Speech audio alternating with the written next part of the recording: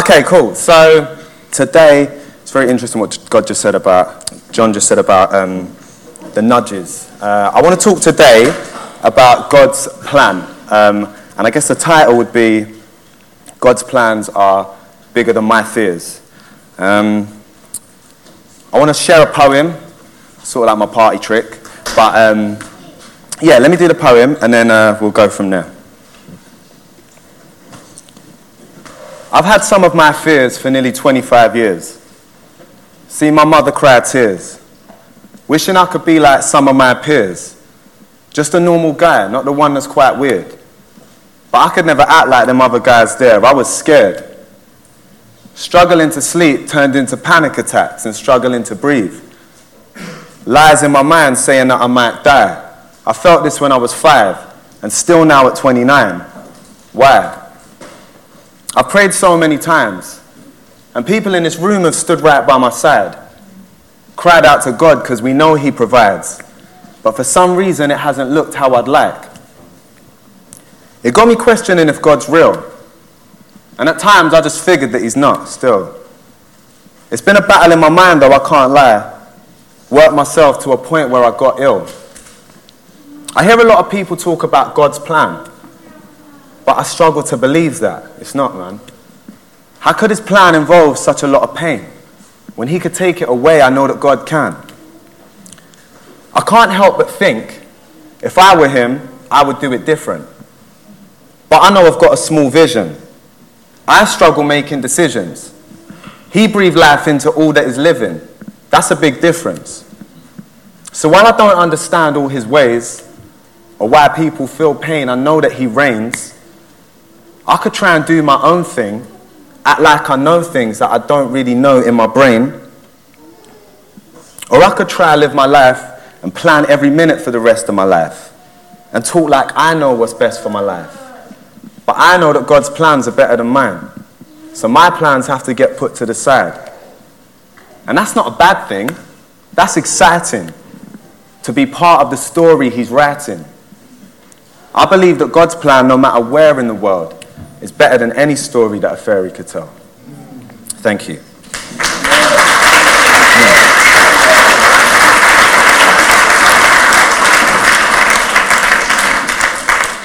So I've recently been challenged by the way in which God works. For a long time I've been quite confused by certain things that I've struggled with in life, and I've just not really been able to understand why God couldn't just take away those things that I struggle with.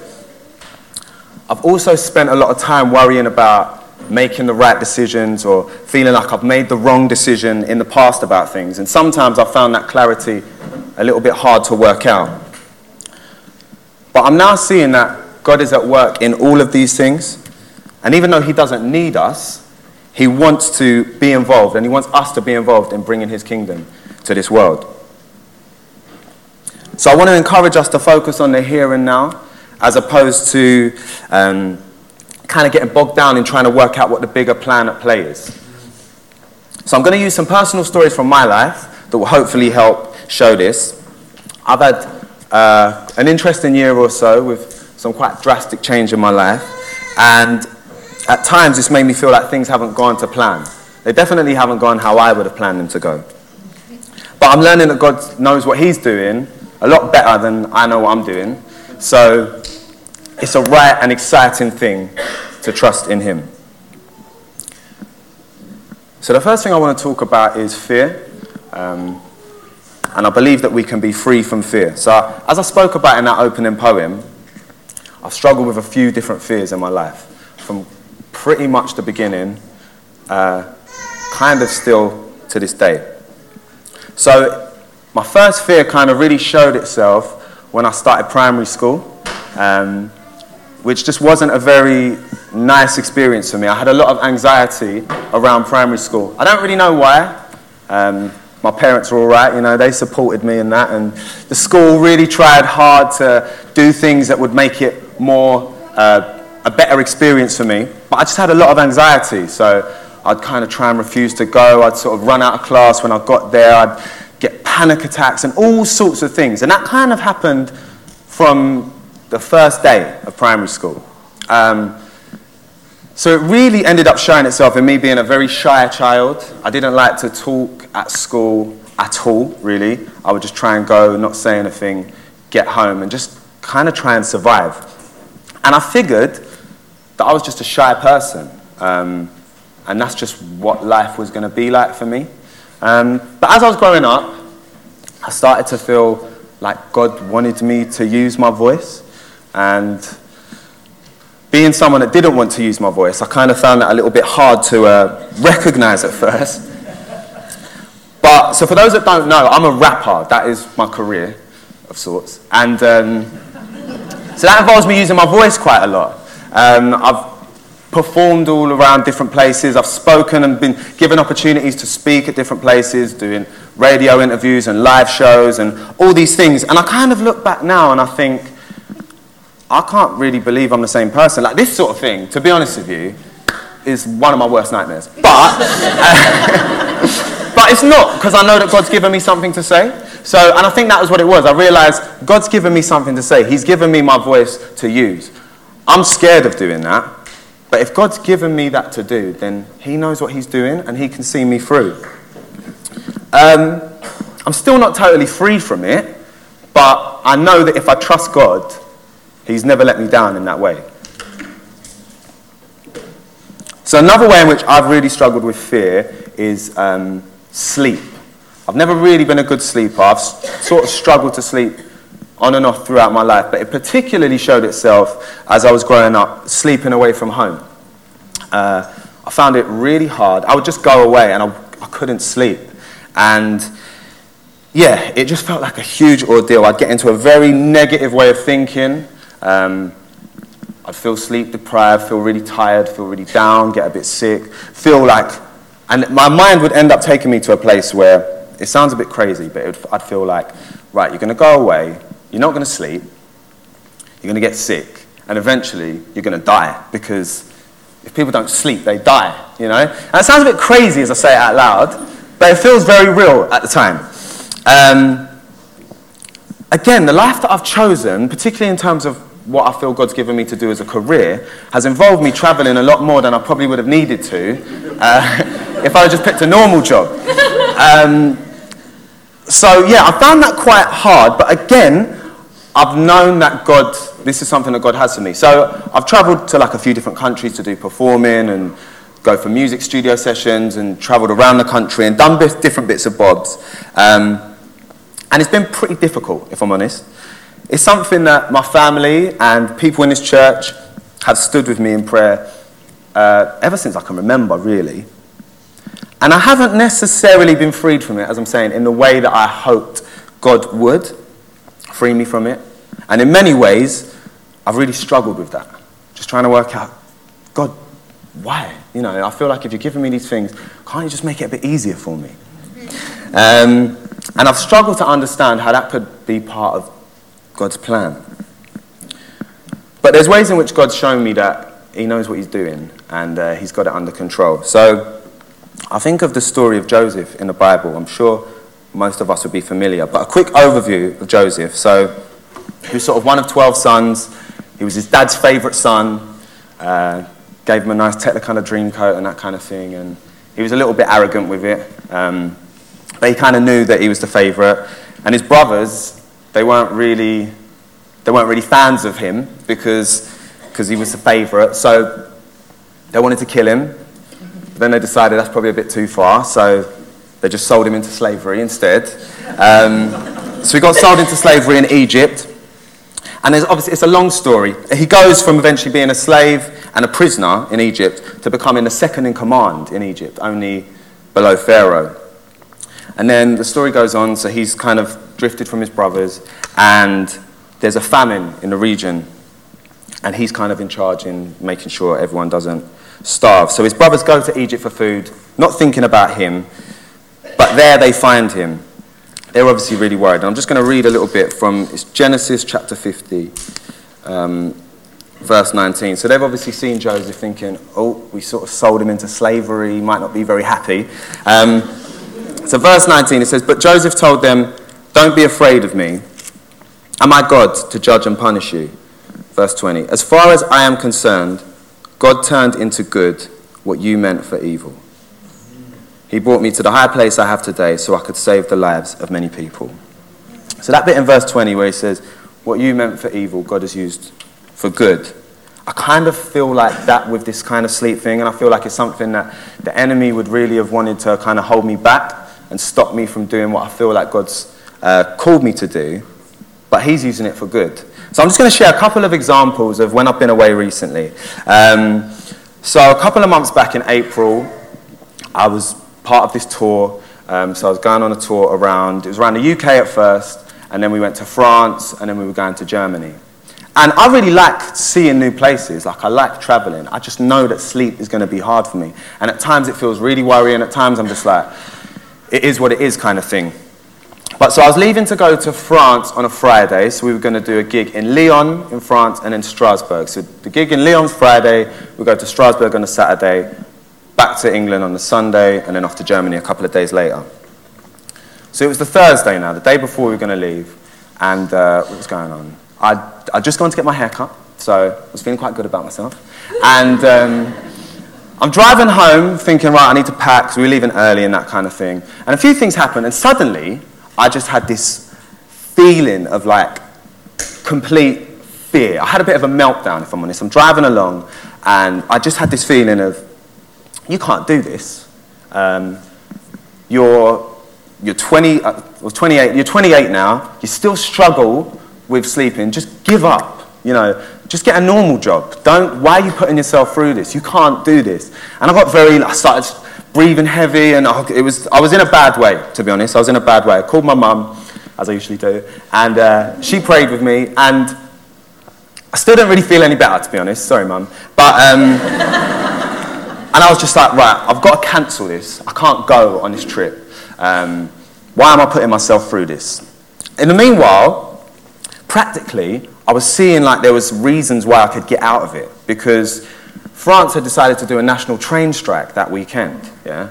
And we were going to be getting a train from Lyon to Strasbourg, but it got cancelled. Well, no, actually, I got an email and they were kind of saying, yeah, it might be cancelled, it might not, good luck kind of thing, effectively. So I was like, oh my gosh, I can't go to Lyon and not know how I'm going to get to Strasbourg. I looked to see if we could get a plane, we couldn't do that.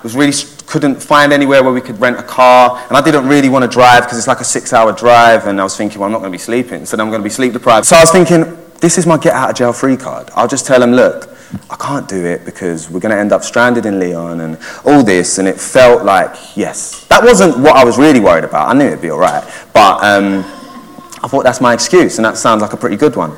But then I just had this feeling from God, just, no, I have you in this. This is something that I've given you. So I decided to go, and, oh yeah, another point. So when I do go away for work, I like to book everything. I like to know exactly where I'm staying. I like to control it as much as I can, basically, because it's like, okay, well, if it's going to be hard, I'm picking the hotel I'm staying in, that sort of thing. But with Strasbourg, they hadn't given us any details. We knew the venue, but that was about it. They said accommodations provided and all these other things, but I would have much preferred to book my own thing. So I was really worried. No one really kind of knew that, but I was really worried about that. So anyway, I decided to trust God, and I went. And Lyon was great. I mean, it was really cool. We got to Strasbourg. We rented a car in the end. It cost me a lot of money, which I prefer not to talk about. But got to Strasbourg, and then I can only describe it as, it was just one of the best experiences of my life. Like I said, we didn't know where we were going, didn't know anything that was going on. And so I travelled with my friend Fred, who's also my DJ, and he's just cool. He's just nonplussed, but he's sort of my manager as well. So I'm like, what's the details? And he's just like, yeah, I don't really know. So we get there, and then we meet these two women who were like the promoters for the gig. It was really random. They met us, and then it was like, they just looked after us. So, for example, I kind of have stomach issues from time to time. So, at that time, I wasn't eating any meat. I was just eating fish. So, I get there. They say they prepared this meal for us, which I've never experienced before. I don't know why they prepared a meal for us. But they'd got local fresh trout, and they'd cooked for us, and they prepared this thing. It was just one of the best meals I've ever had in my life. And then I kind of said, so did the gig was fine, and then I was kind of like, where are we staying? And this woman said, you're going to stay at my house. I thought, this is really strange. So we get to her house, and it's a nice house, but I was kind of like, so where are we staying? She said, you're going to sleep in my room. I realise how that sounds as I say it. She didn't sleep in the room, all right? So she gave me a room. It was one of the best nights of sleep I've ever had. I woke up in the morning. We had to get an early flight out, and I woke up in the morning. I went to the kitchen, and this woman, I don't know where she slept, but she's squeezing oranges for like fresh orange juice. She's got coffee brewing. She's gone out and got all this all these baked goods. And trust me, I've done a lot of gigs, and I've never experienced treatment like this in my life. But it just felt like at that moment, as I was eating my croissant, I just felt like God was just telling me, look, Nick, I know what I'm doing. You know, I couldn't. If I'd have tried to plan that, I could never have planned it anywhere as near as good as God did. And it was just such a reminder that if you step out, trust that I will provide. And like I say, not every experience has been like that. I came back from France feeling really good and feeling really excited by what God did. I went to Germany a few days later. It was quite hard. There was no fresh trout anywhere.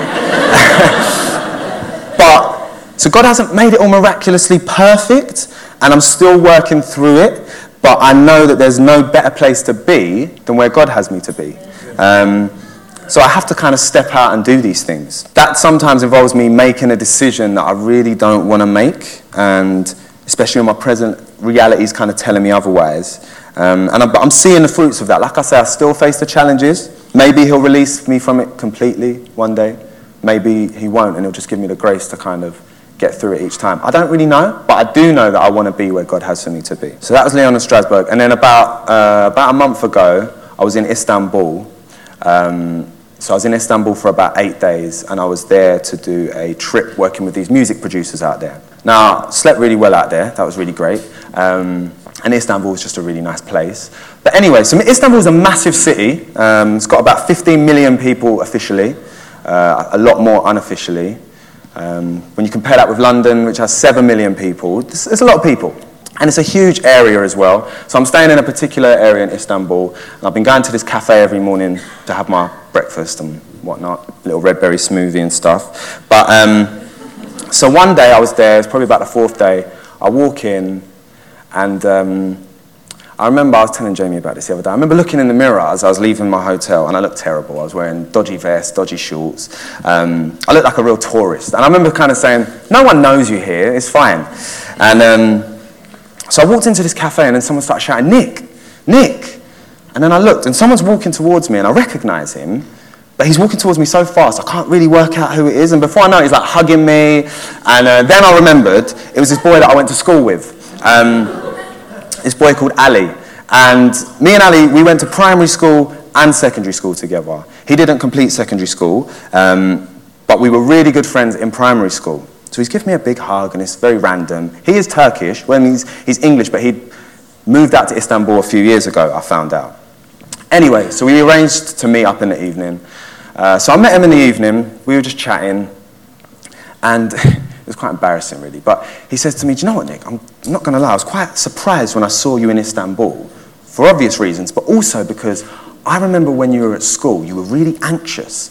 And I remember when we went to the Isle of Wight in year 6, and I stayed in a chalet with you, and you cried the whole week. Because you couldn't sleep. And part of me thought, I would have hoped he'd forgotten that by now. But I was like, yeah, that is true. And at that point, I just felt like I heard from God, and God said, tell him what I've done for you. And we had a long chat. I told him all about what God's brought me through. I shared the gospel with him. He remembered that I was a Christian, but we had a really good chat. And I don't think that story's finished. We've reconnected. He lives in Istanbul. I will be going out there again. But that was just another way in which God was just letting me know my plan is bigger. I know what I'm doing. And at that point, it really felt exciting. And all those sleepless nights actually felt worth it just to have that conversation with him.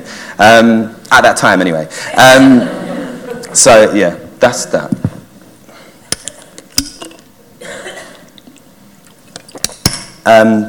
So yeah, God can free us from fear. He wants to.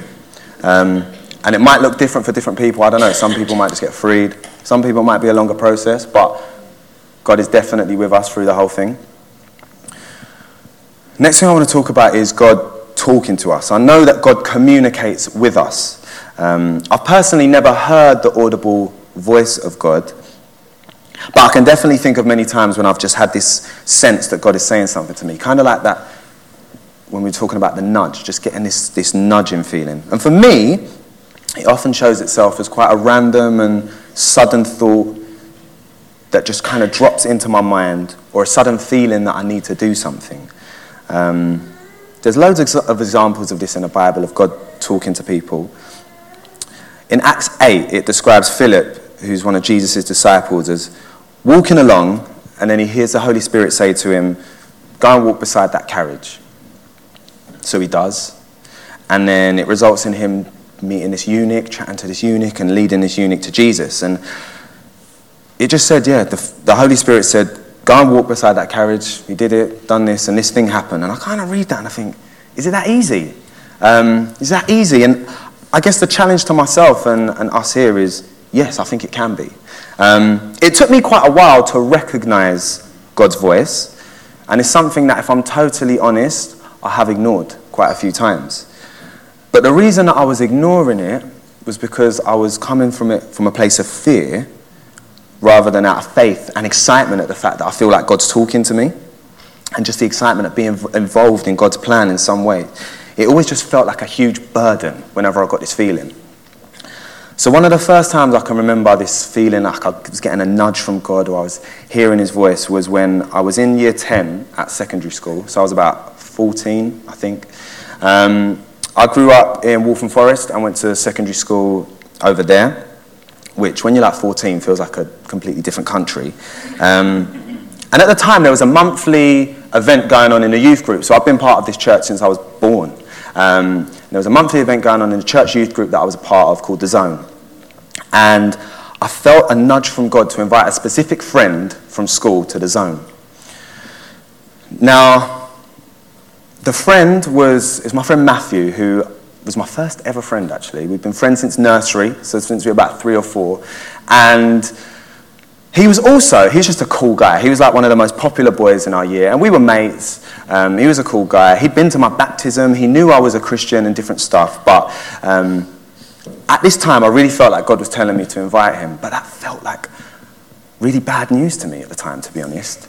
Because he was so popular, and I was quite insecure and I cared a lot about what people thought.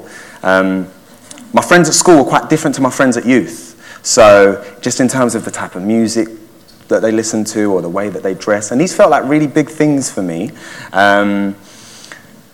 So I was like, oh gosh, Matthew's going to come. He's going to think I'm a weirdo. He's going to come back to school and tell everyone I'm a weirdo. I'm going to be a social outcast and all of this. It felt like a big deal at the age of 14. So I was like, well, do you know what? Me and Matthew are mates, but I don't usually get one-on-one time with Matthew. So if that opportunity presents itself in the week, I'll do it. Then we just kept getting times where it was just me and him. I remember like one lunchtime, literally all my friends got put in like exclusion or something, apart from me and Matthew. So we're like walking around, I don't know what 14-year-old boys talk about, but we're probably not even talking, we're just walking around, and I could just feel like God's telling me to invite him. And the truth is, I never did. I never invited him. And it was because I was scared and I was thinking very selfishly. And I often think, what could have happened if I'd have invited him? He could have said no.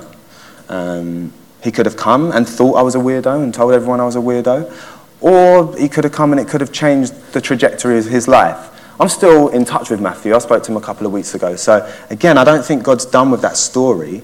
And I don't think that was his only chance. But I know that God wanted to involve me at that point, and I was too scared to do it. One more story from school. So then there was another time, probably about a year later, I think I'm about 15 or 16, and we're kind of coming towards the end of school, and a boy gets moved into my form because he was being picked on in his form, and he just wasn't having a very good time with it. I didn't really think much of it, because form's like 10 minutes a day or something, and I had my friends, I was good. So I just carried on, and then again, I felt like God telling me to befriend this boy. And I really was like, oh gosh, here we go. Because he was a nice kid, but he didn't make life easier for himself at school, so he was quite annoying. But I felt like I heard from God. Again, I was like, well, I only see him in form for like 10 minutes a day or whatever. If I see a bit more of him, maybe I will. And slowly he started getting moved into all my classes. So it was like, oh, okay, so he's been put next to me in sociology, or, all right, I'll sit next to him in science. I couldn't escape him. And honestly, I ended up being friendlier to him than everyone else, but I didn't, befriend him. And again, I think about that. Now, he's someone, actually, that has seemed to pop up in my life at random times. So he lived in Walthamstow, I think. I think he lived in Walthamstow. And I had finished school, moved over to Goodmayes with my family. And like I say, Goodmayes to Walthamstow at the age of 15, 16 does feel like two different countries. So I didn't figure I'd really be seeing him again. I thought, I heard from God, I didn't really do it. Whatever. I started going to sixth form at St Edward's in Romford. And I remember one time I walked into the common room, and he was just standing there. And I was like, what are you doing here? And he didn't really seem to know what he was doing there. It was really weird, actually. It was really weird. Because he was sort of with this girl, but they didn't seem to know each other. It was really strange. Anyway, I had a little chat with him, how you doing, whatever. We reconnected at that point. We started chatting a little bit, and I remembered what God had been saying. So we sort of stayed in touch. And then a few years passed to about 5 years ago, so about 2013, we're friends on Facebook. That's what it kind of came down to. We were just friends on Facebook. He was one of these people that would put up quite interesting statuses, so he was quite interesting to be friends with on Facebook. But then one time I read a status, and it said, he said something along the lines of, I'm stuck in New Zealand, I've run out of money, I've run out of food, I don't know what to do, can someone please help me? And I read that, and I just thought, oh, what a wally. And just carried on with my life. And then I was driving, a few days later, I was driving to the studio at the time, which was in Tottenham. So I was driving, and I had some music playing, and I felt like I heard from God, and it was just, you need to buy this guy a ticket home, plane ticket home from New Zealand. And I didn't like the sound of that, so I turned up the music a bit louder, just kept driving, and just really, really tried to forget about it. And I did forget about it for a few days, and then it came back to me. And then I think I said to my mum, Mum, I think I might have to buy a plane ticket for this guy. So she encouraged me to speak to Phil before I went and spent all my money. Phil's kind of who I chat to. So I went and chat to Phil. I thought, maybe Phil can talk me out of it. And he was kind of like, well, if you feel it's God, he's like, I'll chat to John. So I thought, yes, John will talk me out of it. And I went to see John, and I kind of said what I thought, and John said, if you feel it's God, then you know what to do. At this time, I didn't really have money for a ticket from New Zealand spare. I was about 22 or 23, I think, and I hadn't made my millions from music yet.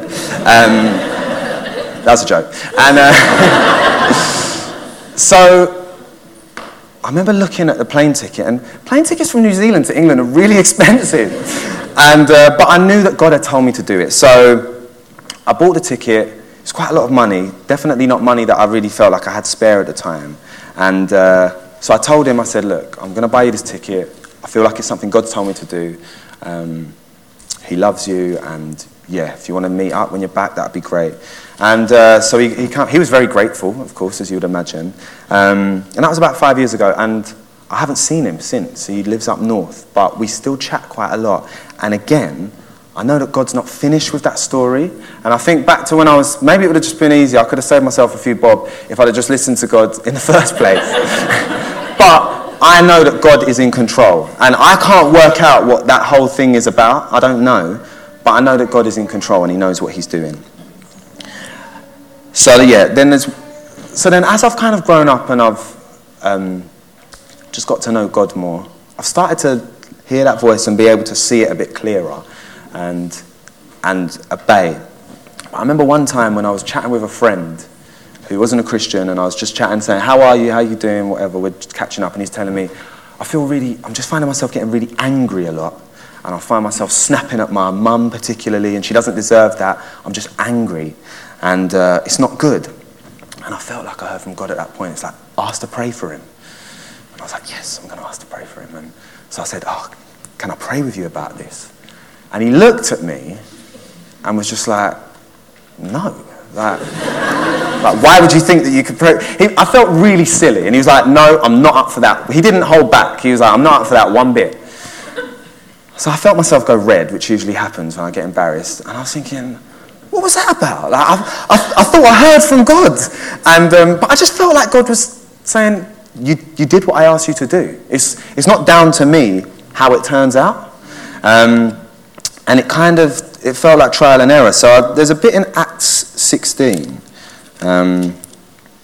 Acts 16, verse 6. So Paul's travelling around wherever he's travelling around, sharing the good news. And so I'm just going to read a few verses from Acts 16, 6 to 8.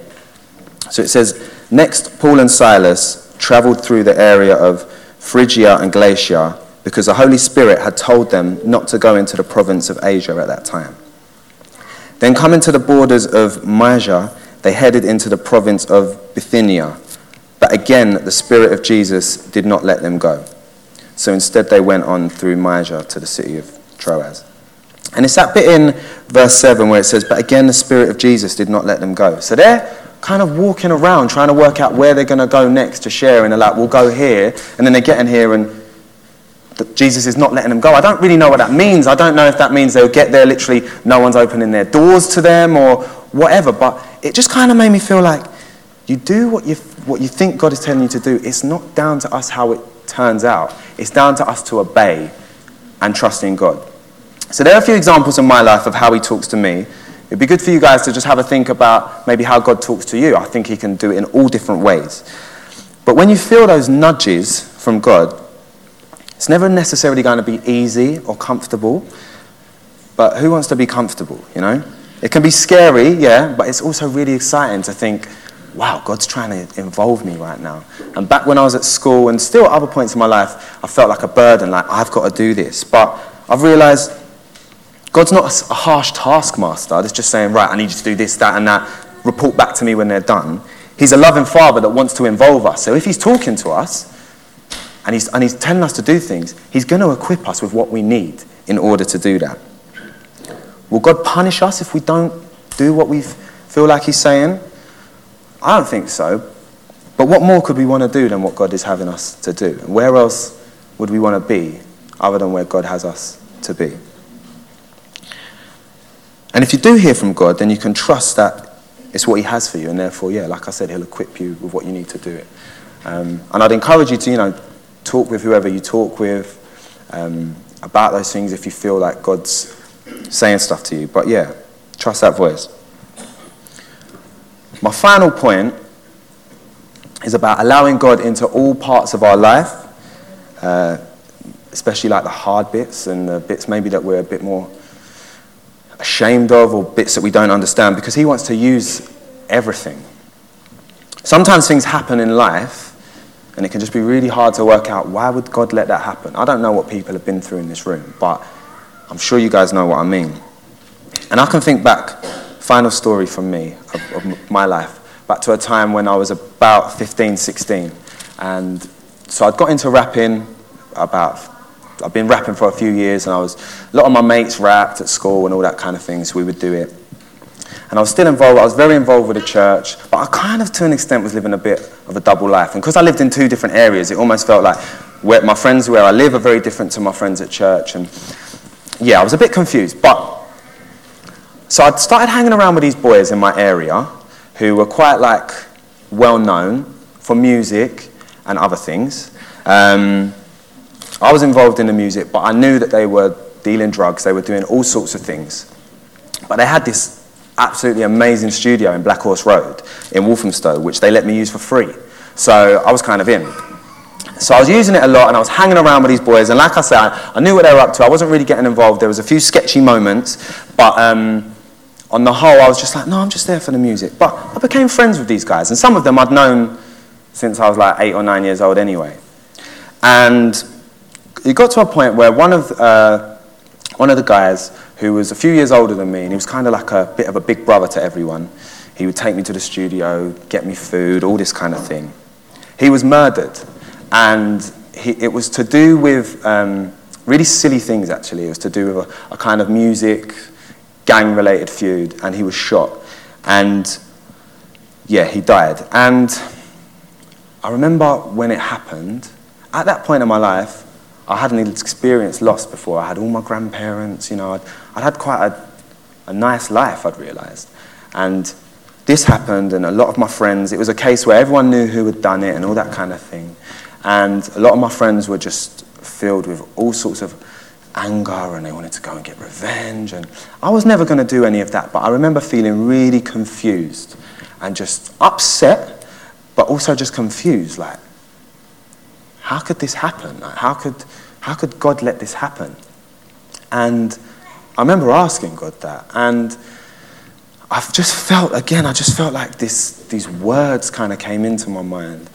And it was just Jesus saying, when I died and I rose again, that I forgave you of your sin, but I also freed you from any feeling of bitterness or anger or hurt or all these things that I saw my friends feeling. And that changed the trajectory of my whole life. And I think I really realized at that point exactly what it was that Jesus had done for us. And then I often think back to that now, and I think, so what, did my friend need to die in order for me to see that? I don't think he did, and I don't think that's what God intended. However, I know that God's used it. And it's quite a hard thing to work out. I had a lot of nightmares and all different sorts. It showed itself in different ways kind of in the aftermath, but I knew that Jesus had showed me something. And that was really hard, but it kind of just made me realize that, I don't know, maybe there's things that people are just holding on to that they're angry about, or they feel shame or guilt, or I don't know, but God can show himself in those things, and he really did show that with me. So God wants to use us all, and not only does he want to, he's trying to use us all. Are you open to that? How can you become sensitized or become familiar with that voice or that nudge, or however it may be showing itself in you? Because I believe that God's doing that with all of us. If he gives us a nudge, he's got what and can give us what we need to do it. So my challenge to you guys would be, commit to taking a risk when you hear that nudge from God. Actively choose to follow that nudge or that feeling or that voice rather than giving in to fear. And allow God into all parts of your life. Surrender the hard stuff and allow God to show himself and let his grace flow through it. God has plans for us all. I've got no doubt about that. They might not look how we imagine that they'd look, or even how we'd like them to look, but there's no better place to be than where he has us to be, and no better thing to do than what he has us to do.